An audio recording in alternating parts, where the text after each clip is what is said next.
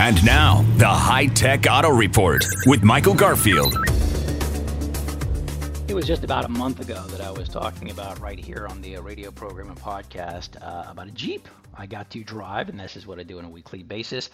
It was the Jeep Wagoneer, and the Wagoneer name, first time around in, about 30 years that Jeep brought it back. Very impressed. And I said it kind of reminded me of one of the cars I bought, and I don't buy a lot of cars, years ago in the late 90s. It was a Grand Cherokee, and I think that Grand Cherokee from Jeep is one of the most solid, iconic brands and rides that you're still to this minute are going to find on the road. So I was very happy to see what pulled up into my driveway this week as I get to test drive directly from the manufacturers on a regular basis. It was the brand new Jeep Grand Cherokee. But not just the regular Grand Cherokee, baby. It is outdoors and rugged time. It was the Grand Cherokee Summit. So for the next few minutes, I'm going to give you my thoughts, and more than happy to take your calls at 713-212-5950. You can find me hightech-texan.com, and I do thank you for downloading the podcast. If you're not listening live, Grand Cherokee, if you think about it, it is. We're going to call it it's certainly an SUV. We're going to go mid-sized SUV, and the new 2022 model, from all I could tell and read and actually experience for a week or so, there's a number of improvements in this year's model. I think the performance is still solid, and especially this one because there's a lot of off-road capabilities. Now, listen, I don't get to go a lot of off-roading here in the Houston area. Houston is just a flat, freeway-infested city. But I was able to, find a little dirt here and there, and just look at some of the things that were built and the way it's actually designed. I could just tell this is absolutely ready for the road, but also ready for the off-road. Now, the Grand Cherokee itself has a number of different trim levels. You can start with the Laredo, which I think I had a Jeep Grand Cherokee Laredo. That was the one that I had years ago. But now we've got the Limited, there's a Trailhawk, there's an Overland, there's a Summit, and there's even a Summit Reserve. And you can come in two-wheel, four-wheel drive also. And the one I particularly had was the Summit.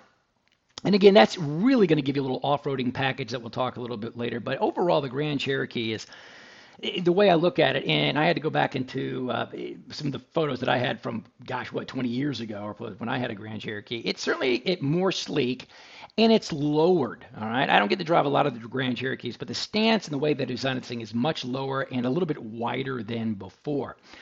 From the outside, looking right at the front, the typical grille, one of the most traditional things or ever iconic features on any automobile, it's the Jeep grille. It's the 7-slot grille. This one doesn't take up the entire face of the grille. This is wider and shorter. Certainly you're going to know that it's a Jeep coming from the front or behind if you look in your rearview mirror.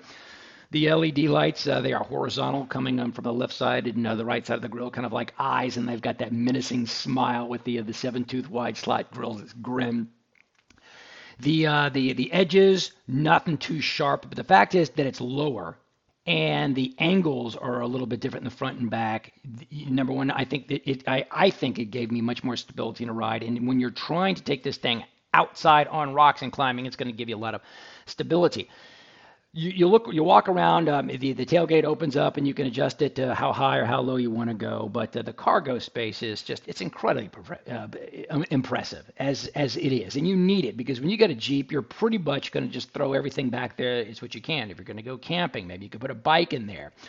But the back where you can automatically raise and lower the second row seats, it's going to give you a ton of space, which is obviously very, very good because that's what you need it for. Because that's what you want to buy a Jeep for. At least that's what I would suggest buying a Jeep for. But it's the insides, obviously, that I continue to be impressed with because that's where I continue to say, this is where we spend most of our time. We spend ourselves inside the car. Is it luxurious? How does it sound? How are the technology features? First of all, may I talk about Macintosh speakers, the Macintosh system. I love it. It is a pretty loud 19-speaker Macintosh sound system. Again, this particular one with all the technology updates too. But easy to get in, great headroom, easy to get out. And when you look at the controls in the front, it's got a knob right in the middle.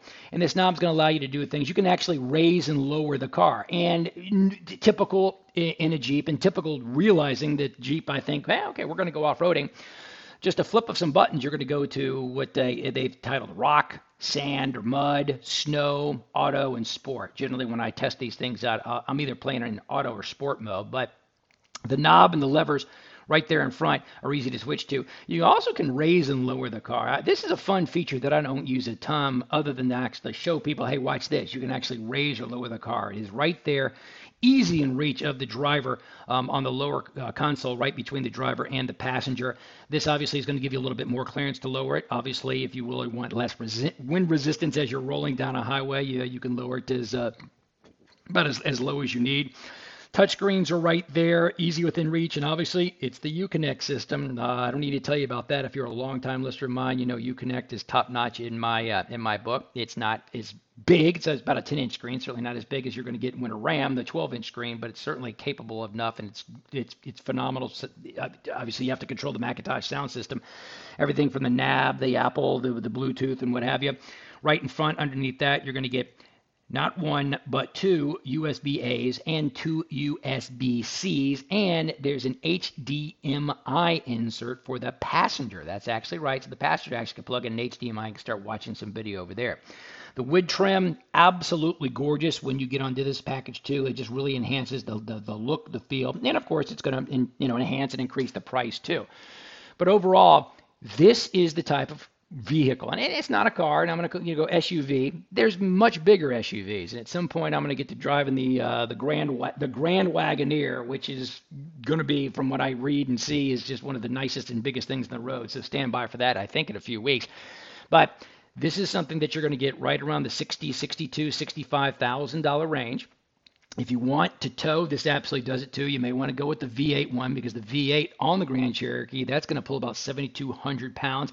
Standard, you can go with a 3.6 liter V6, because that can tow also about 6,000 pounds or so. This is, I'm going to call it a head turner because of the relatively newer design. You're used to seeing Grand Cherokees, because this profile is a little bit lower.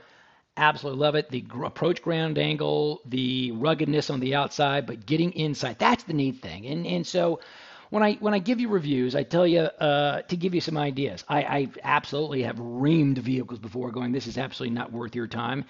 The other ones I always say, but at least get into it. Because what I find as a reviewer may be something that you need. Listen, I'm in my 50s. My kids are graduated. They're older. I don't schlep kids around to soccer games. I really don't do a lot of camping. You may want to find a lower price point. So I will recommend always go to a dealer. Find a buddy who may happen to have one of these, whatever you want to test, and get in it.